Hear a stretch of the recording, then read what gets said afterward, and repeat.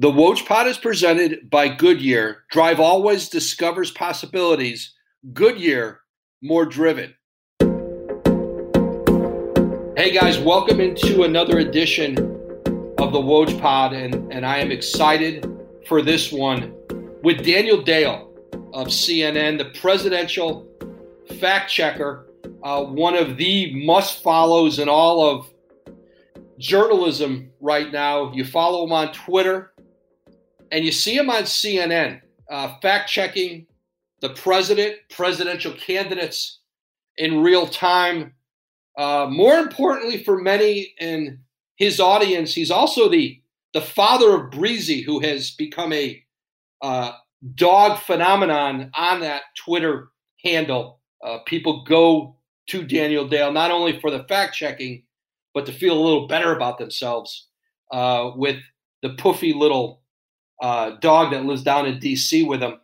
And, of course, just a huge, huge Toronto Raptors fan, a native of Canada, someone who has lived through all the incarnations of the Raptors franchise to what it is now, which is tied 2-2 with the Celtics heading into a huge Game 5 in the Eastern Conference semifinals.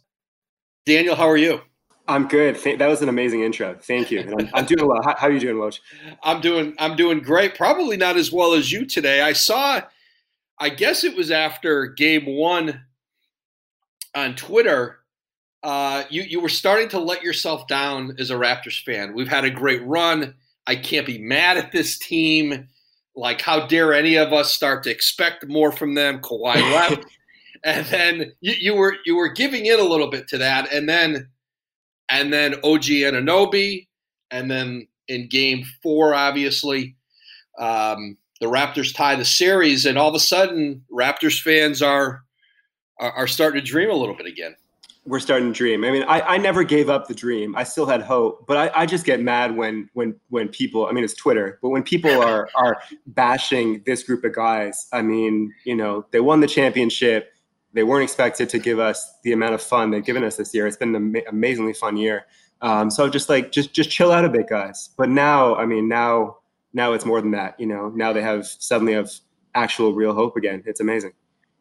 The evolution of a Raptors fan, Dan, who you grew up in Canada. You went to school in Toronto. You worked as a journalist in Toronto before you became the Washington correspondent in DC, and then obviously went to CNN. But like, your Raptors fandom started when as a young person? It started day one. I remember. I think I missed the inaugural game, the 95-96 season. But I remember reading the next day in the paper, the Toronto Star paper I work for, Raptors win, and I was hooked. I played hockey as a kid. I quickly quit hockey, and I just want to play basketball.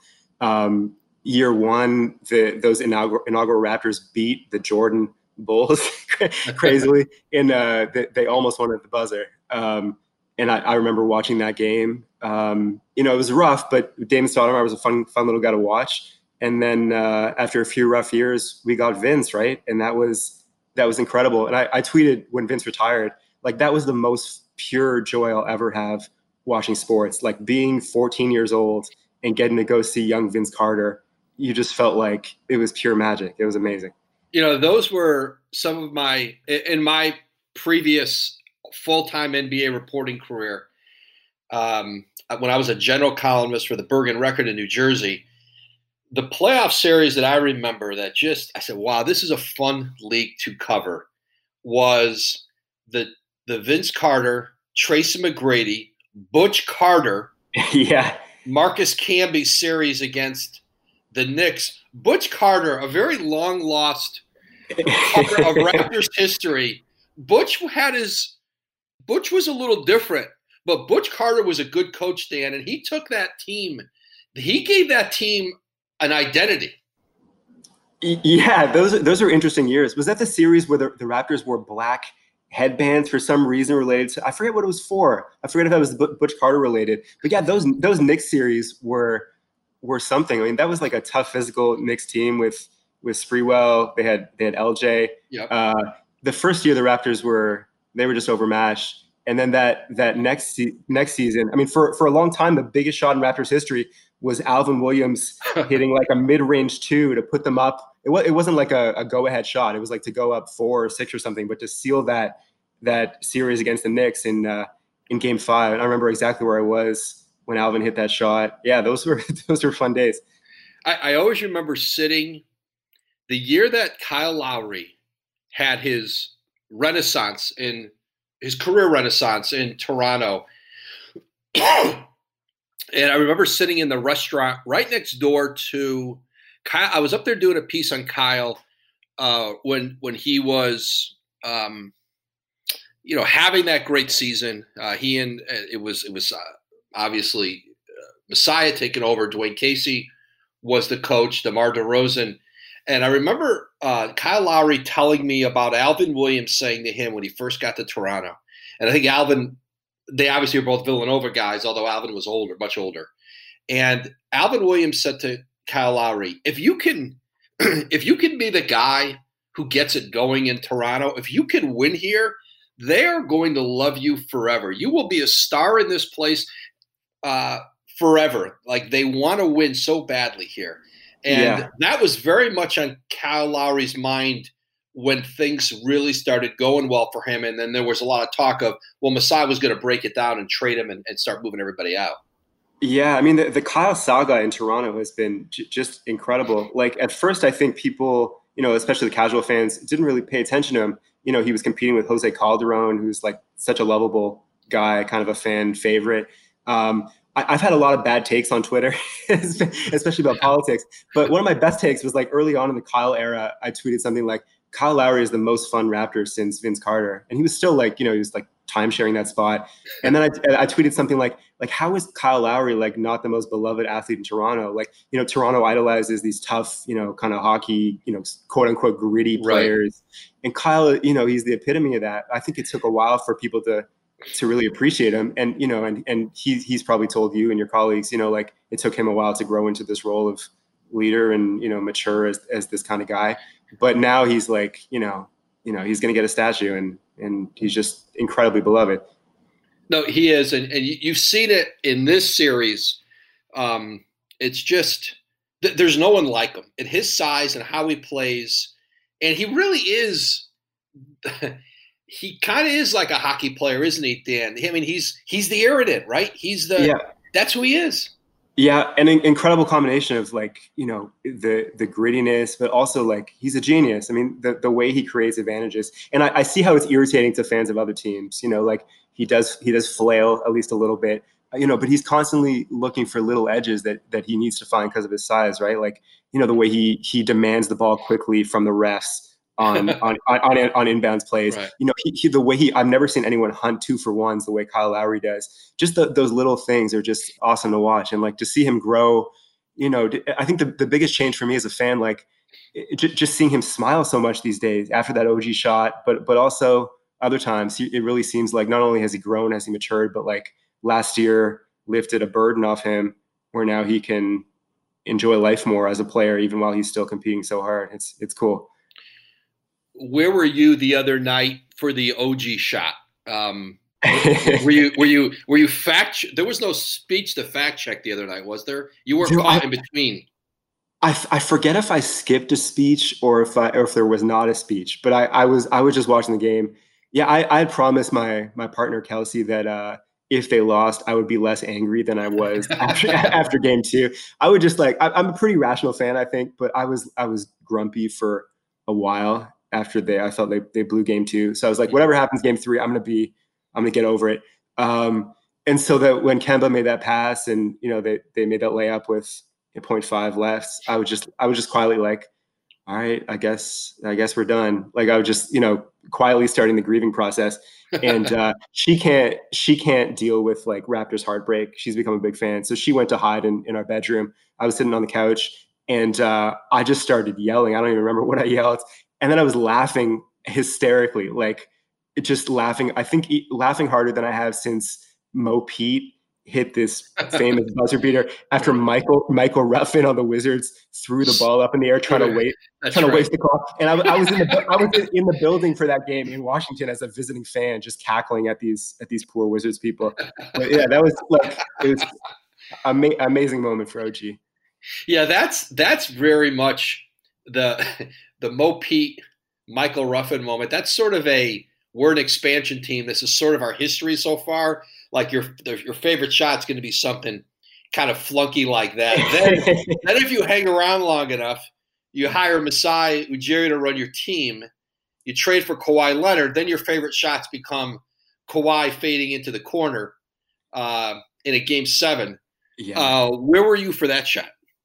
I was so I got to go. I've been living in Washington for more than 5 years now, but I got to go to a lot of the games in Toronto during the playoff run. So I went to 3 games, game 1, 2, and 5 during that Philly series, but I had to go back to the US for game 7. So I was in Arizona in a hotel room where I was for a wedding, just looking over the rocks of Sedona, Arizona, which is beautiful. And that game was so stressful. Like, not only was it a game 7 and you felt like the whole Kawhi experiment was hanging in the balance, but just the game, it was so tight. I don't know if any team ever got more than a 6-point lead. It was just back and forth. And the Raptors were tight. Kawhi and Ibaka seemed like the only guys who could, who were confident to take a jump shot. Anyway, but I was just yelling like crazy. And then when he hit that shot, I was literally just running back and forth in this hotel room. I wish there was a camera on me, like you have those compilation videos of fans watching the video. I was like a lunatic. And my partner and I, during that game, we were so stressed. We're like, we're not going out for dinner tonight. We're like ordering pizza or something. And then after that, we're like, we're going out. We can't stay in here. That was incredible. The whole run was incredible. The trade for Kawhi and that team, where were you? It's funny, I think, for Raptors fans, because listen, Canadians are nice people, and they're nice fans. I mean, they're just like, especially with the Raptors, maybe it's different with hockey. There's a different history there. But with the Raptors, it's like they just generally seem appreciative of the good things that kept happening, and the organization kept sort of incrementally getting better and winning more. And DeMar DeRozan in the history of Toronto basketball has a very special place. He took them from a lottery team to a playoff team. And listen, he plateaued where for 15 years players have been plateauing. He wasn't good enough to beat LeBron James in the East, right? That's for a Raptors fan. Like, how do you process what DeMar meant and how you felt about that trade? So I love DeMar. I think he was so lovable. He improved every year. He never developed the 3-point shot we all wanted him to, but he would come back every year with better footwork, a better handle. His shot would be tighter. It was really admirable. The way he talked about his mental health, I think, was awesome. And we loved his kind of bromance with Kyle Lowry. Like, it was just fun to watch. How much they obviously loved each other and were unabashed about it. When that trade happened, I was so excited. And Raptors fans, I think a lot of them would tell you that, I always wanted Kawhi. But like, if you go back to the Twitter reaction from that day, people were like, why? Like, get rid of the most loyal star you've ever had, right, for this guy who does, like, people didn't even think Kawhi was going to report, right? They didn't know the state of his health. And they're like, he's not even going to show up. It was a big deal. I think Masai or Bobby Webster, there was a picture of Masai and Bobby Webster with Kawhi. Kawhi had like a tiny bit of a smile, and people were like, oh my God, he's here and he might be smiling. So that was a big deal. But I was just tweeting like right away and telling people, like, I don't know if people understand in Toronto yet how good Kawhi Leonard is. I mean, the goal of a franchise is, you got to give yourself a chance to win championships. And they obviously did that from the start. But I will say, Woj, that like, I thought it was cool how much people were upset, because I don't like when, we can treat these players like they're laundry, right? Like just disposable assets, whatever, just accumulate assets. But the attachment to DeMar, I think, was wonderful. I just think it was obviously the right move from the start. Once the Raptors had won the title and obviously free agency loomed, how much hope was there among Raptor fans that Kawhi might stay? I think people thought he might stay. I think the longer the longer that saga went, where he was, it was dragging on, better than anyone. We were kind of like, well, if he was going to stay, he would stay. But I think people thought like, they won the championship. He seemed to develop a bond with Kyle.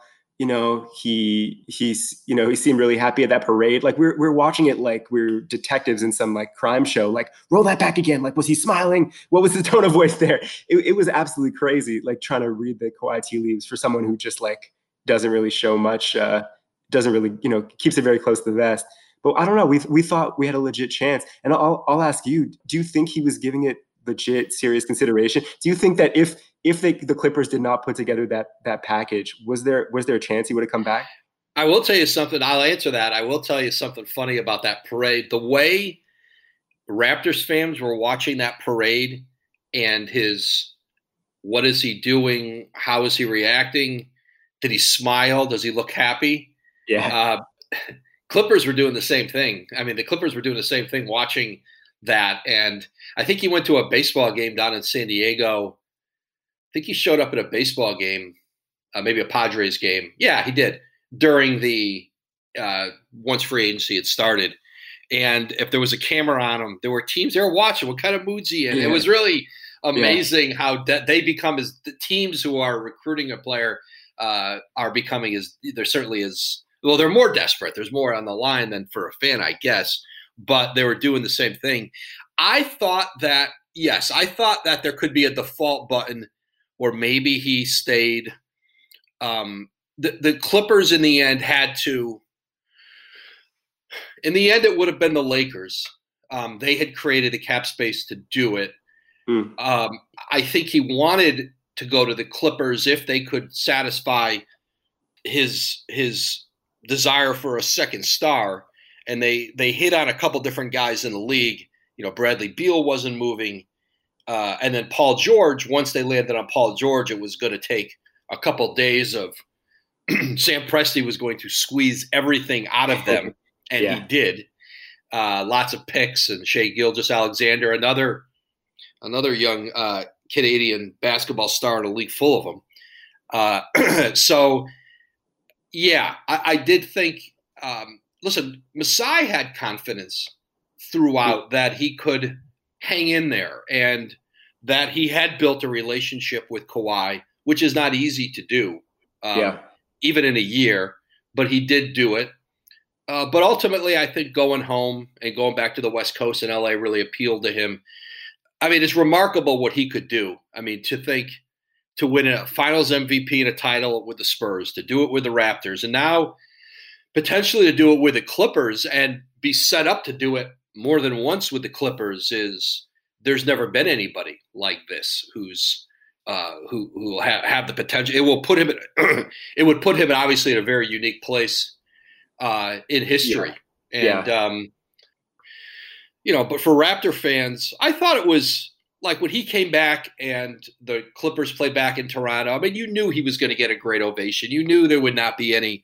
I mean, he's just this guy who showed up in the night and won you a championship and disappeared back into it, right? No, totally. And there were some tweets like after he left, it must be hard for Toronto to celebrate this championship now that they've been spurned by this guy. It's like, no, it's not. Like that was incredible. I mean, those memories will last a lifetime. So yeah, obviously no hard feelings. You can now stream the most MLB games on DirecTV without a satellite dish. Yes, catch the clutch hits, strikeouts, grand slams, web gems with nothing on your roof. So whoever's up there, whether it's roofers, Santa, birds, old-timey chimney sweeps, moody teenagers, thrill-seeking raccoons, you name it, they won't find a satellite dish. But you will find your MLB games on DirecTV. That means DirecTV is your home for baseball this season. Root with nothing on your roof. Yes, stream your team. Call 1-800-DirecTV or visit directtv.com. Sign up today. Claim based on total games carried on sports networks. Sports availability varies by zip code and requires choice package. This team this year, you thought what? Like Siakam is, Pascal Siakam's going to step, into the four. He's one of the best young players in the league. He's an all-star.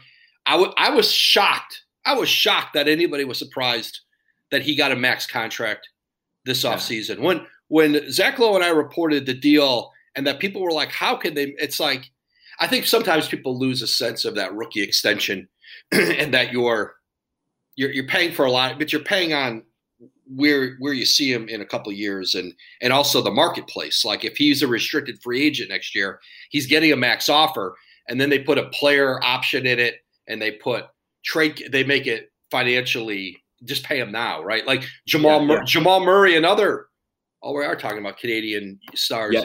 Jamal Murray, when Tim Connolly in Denver gave him a max last year, there were people like, geez, that's a lot for this guy. Now you're watching him going, if you're Denver, could you imagine if he's a restricted free agent? And and I will tell you this, part of Denver's thinking was, we're not going to allow Jamal Murray to be out as a restricted free agent and have Masai having cleared cap space. And then he signs him to an offer sheet. And then because it's a chance to go home to Toronto, and then the player says, hey, I don't want you to match it. And then you'll match it, and then you have all these hard feelings. And so Pascal Siakam was but the guy had won you a title, and he had played very, very well without Kawhi last year. His numbers were dramatically better. And now you're seeing him in this series. He finally felt like in Game 4, Siakam broke out. He did. I think the thing with Pascal not to compare everything to Kawhi, but I think that the biggest difference, aside, they're different players, but I think with Kawhi, like he would miss, he can miss his first 6-7 shots, and he seemed entirely unfazed. Like it's a cliche, but he really thought that the next 7 or 8 were going in. Where Pascal, he gets in his head, and he's talked about this. He gets off to a slow start, or they're taking him out of rhythm, and he can struggle. So that was great to see. But yeah, this year's team, I thought, I didn't think they'd be this good, honestly. Like I'm always optimistic, but I thought they'd be like the 5 seed or in like the 4, 5, 6 range. They'd be good defensively, but they struggle to score. Pascal had never been a number 1. Kyle would be a year older. So this year has been seriously, like, the regular season was the most fun regular season for the Raptors, I think, ever. Just, different guys contributing. Like, you'd have a Chris Boucher game against the Lakers. Terrence Davis coming out of nowhere. Pascal having big games. Kyle turning back the clock a bit. I don't know. Like, do you think did the Raptors expect them to be this good? Like, did the Raptors brass? I don't know. It's been a surprise. I think they thought they would still be very good. I think that, what's remarkable about the Raptors is, and you start to almost come to expect it now. I mean, Pascal Siakam, out of New Mexico State, late first round pick, Terrence Davis, undrafted, Fred VanVleet is obviously one of the great Raptors success stories. Nick Nurse fits in that group. I mean, I knew Nick Nurse when Nick was a G League coach. It was a D League. This is the D League. Yeah. And I knew Nick when he was an assistant, he was a head coach in the G League, and then he was the national team coach for Great Britain, and I'd see him at the Olympics. And so this is a coach who, in a lot of ways, was perfect for last year's team, this year's team, in that, those guys, and Dave Yeager, who used to be the coach in Sacramento, Memphis is like this, and I think those two work together. That they have a great ability they're not afraid to experiment, to mix, to try lots of different things, throw zone at people, experiment with lineups, because when you were in the minors, that's what you had to do all the time, because your players were constantly coming and going. You never were quite sure who might be called up or who might leave or who. And it creates a creativity, but just an ability to adapt very quickly. And so when Kawhi was in and out of the lineup, they had very different teams when he was playing and not playing. And you've seen it this year. And then obviously it's been a combination of very good player evaluation, and then they've developed the guys they brought in. And so it's a unique patchwork of players there. Yeah, it really is. No, it's amazing. Like, Fred VanVleet, his development, getting him undrafted. Even Matt Thomas. The thing about being a Raptors fan these days is that you just trust that whoever Masai brings in is going to be able to contribute. Like, who's this guy, Matt Thomas? We have absolutely no idea, but he's gonna help the team. Like, I think the only one that hasn't really worked out is Stanley Johnson, who's struggled. But even Rondé Hollis-Jefferson, he's kind of out of the rotation right now, but he contributed a lot this year. So they just find these guys undrafted, the lower budget free agents. They just all hit. It's an amazing personnel run. Dan, Masai Ujiri, so we know what he's done for the Raptor organization as an executive and put together a championship team, and now a team that shows itself to be sustainable moving forward. The uniqueness of who he is and his story and his background and how it fits into the melting pot of Toronto and that city and certainly even that part of the country. How is Masai at this point held up in Canada? I think he's an icon. I mean, his story is as you said, perfect. Toronto is in large part a city of immigrants. We have a substantial Black population, but substantial populations of many groups. And so his sort of cosmopolitanness, I think, being a rare Black, team president, I think, makes him extra impressive. And then, he's sometimes somewhat tentatively, but, he's spoken out on issues of race and policing with his own ridiculous incident with, after the championship. I think he's just beloved. And I think sometimes there, some like on the political left or might want him to speak out even more forcefully than he has. Of course, he has a delicate balance, being like a corporate leader and being in the NBA and dealing with brands and companies and stuff. But yeah, he's hugely beloved. And I think, whenever there's talk of like James Dolan stealing him for the Knicks, people are really scared. Were you in Jurassic Park? Let's see, we had a F Brooklyn. Yeah. And I think he got a warning and then he got fined pretty good. I don't know. I don't want to fact check you, Woj. You might be right. I'm not sure. But yeah, I've never actually been in Jurassic Park, while it's Jurassic Park. It's just bedlam there. You have to line up now. Like, it's so popular. You have to line up hours before the game. I either want to go to the game or be on my couch, even though I love that Jurassic Park exists. I kind of feel like, I'm 35. I'm too old for a Jurassic Park experience at this point, but it's awesome that it exists. I could see a whole like Breezy crowd surfing in Jurassic Park. They could pass Breezy all around that place. She'd end up right back with you. Man, thank you for loving my Pomeranian. This is awesome. All right, well I want to talk some about that. And you were covering Washington for the Toronto Star, and then you make the move to CNN, but at a time when this is to me as somebody who loves this craft that we're in. What to me the most remarkable part of of how popular you've become, of how popular your fact checking has become, is that it is the most basic thing we do in this job. It is the most basic. Like it's the first thing you learn when you want to go into this profession. It is not a modern discovery. It is not you didn't create the fact check. You have perfected it. And it has become, and obviously with certain individuals, certain subjects create a need for more fact checking than others.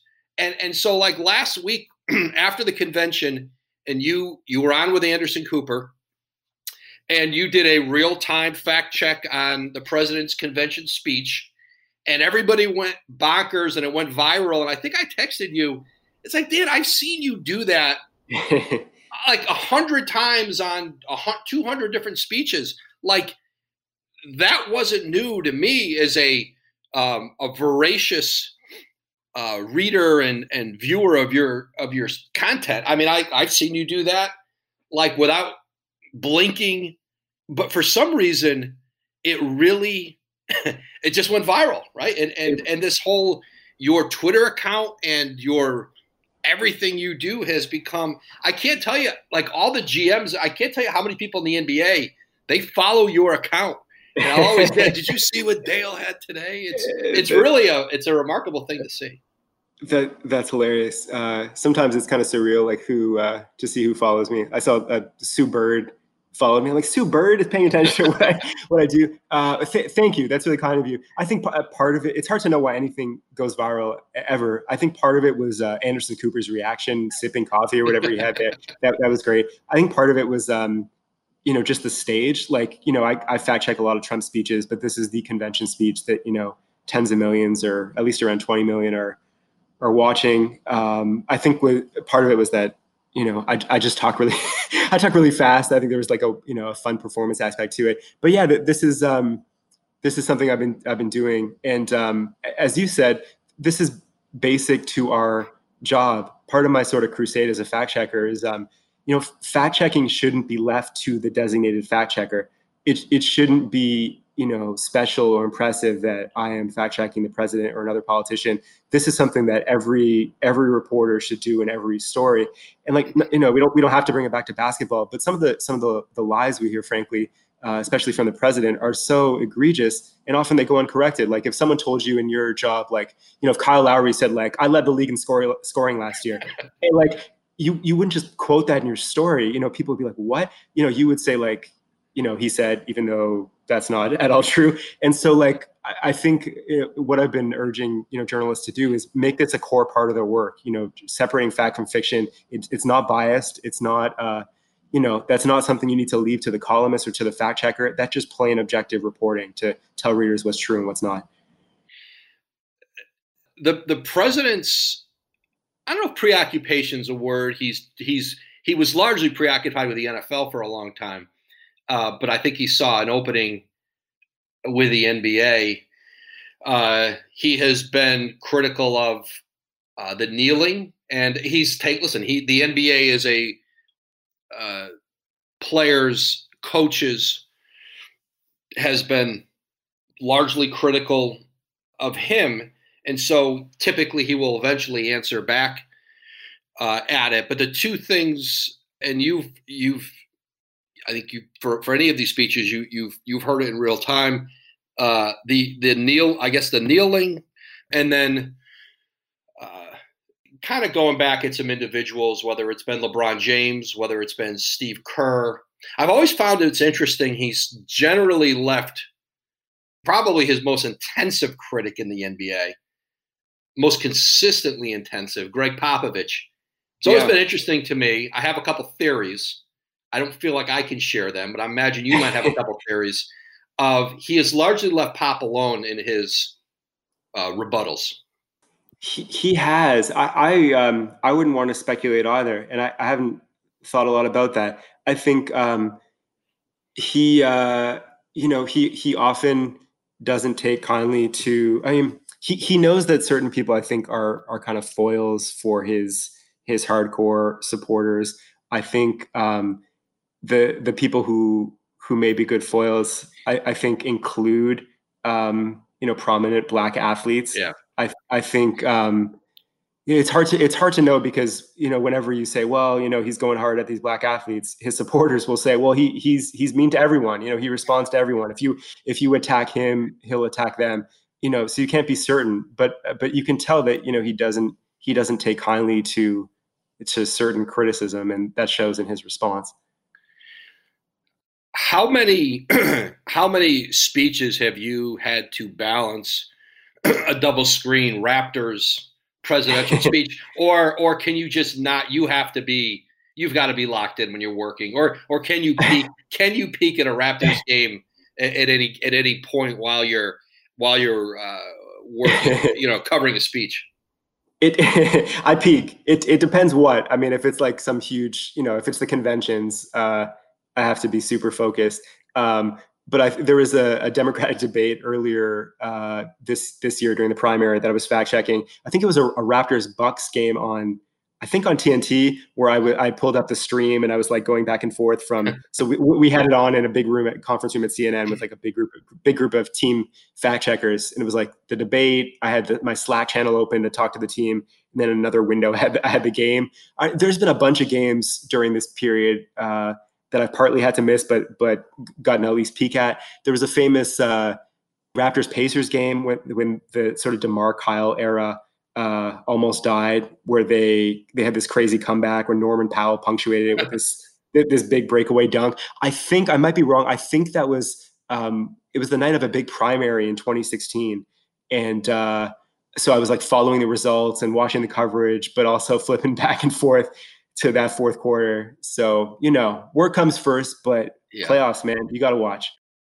Your dog Breezy, and correct me again, Breezy is what kind of a dog? Breezy is she's a Pomeranian. Pomeranian. And at some point I think it was starting off of March 11th, and which is the NBA shutdown, sort of marked the country shutdown in some ways. There became day 1, day 2, day 15, day 30 of whatever it is we're living with. There became these Breezy started to become part of your Twitter, whatever Breezy's daily activity was. It might be Breezy on a walk, Breezy laying in the sun, Breezy taking a nap. How did you decide to make Breezy part of the Daniel Dale compilation?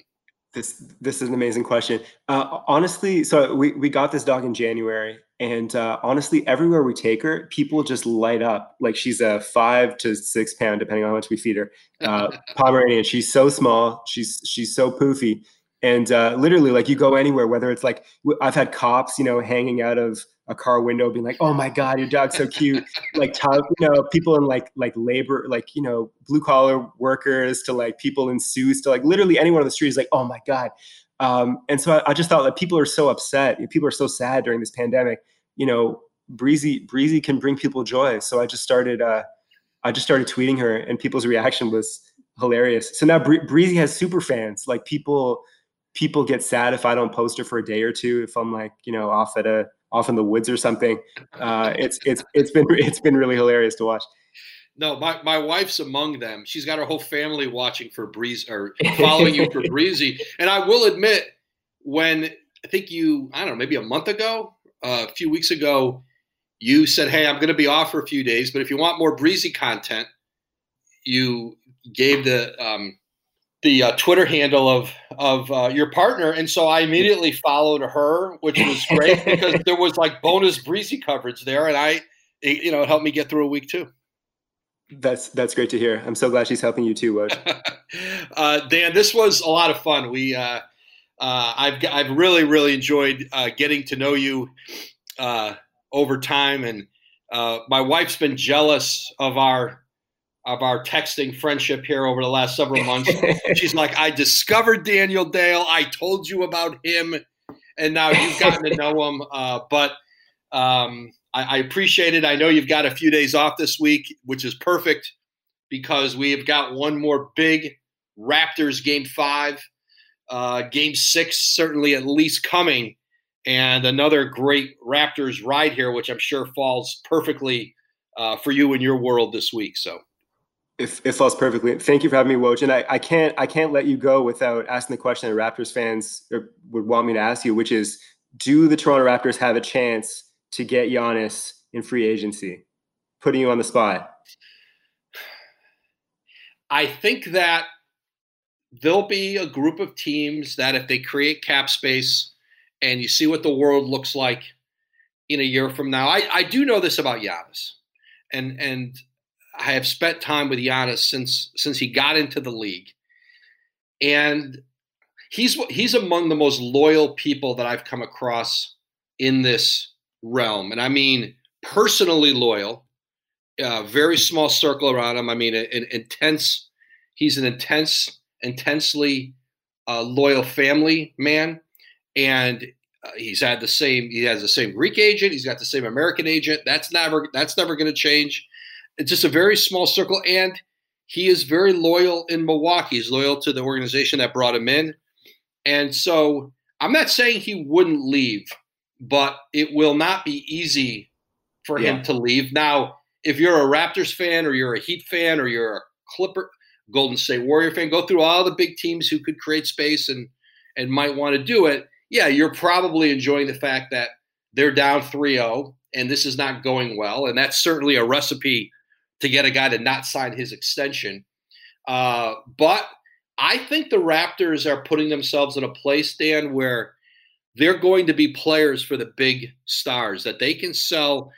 If it's about weather, you can't win, right? Like if it's about weather and that's what you care about, then okay, but if you want everything else, if you want the organization, you want the guy at the top in Masai, you have a coach of the year in Nick Nurse, you have an organization that will spend money like almost anybody in the league. They're like Toronto will spend, they will go into the tax. And then you have that young core. You have Pascal Siakam and Fred VanVleet, and go down the line and you say, okay, if there's a big player out there, we should be in that conversation. And I do think the success of the team and the organization and the respect people have for him is going to have them in the conversation for, not every guy, but I think Giannis, the fact that he's an international player, that who might look at it a little differently than somebody who grew up, let's say like Kawhi in Southern California, it's different. So I think they'll be part of the conversation if he does get to free agency next year. So, but it's a long way between being part of the conversation, obviously, and landing a player. But I know we'll be talking plenty about it probably as soon as the Heat. Well, unless Milwaukee puts together an incredible comeback here, I know we'll be talking. Our life will be taken over by Giannis's future, which haven't been in the middle of one of those for a while. But like, there's always another one coming down the road in the NBA, and I guess he's the next one. So, Dan, thank you for doing this, and we will talk to you soon. Thank you so much. Thanks for listening to this episode of the Woj Pod. A big thank you to my guest today, CNN reporter Daniel Dale. You can listen to new and archived episodes of the Woj Pod wherever you listen to your podcasts. Also, be sure to listen to the Low Post with Zach Lowe and the Hoop Collective, hosted by Brian Windhorst. We'll catch you next time.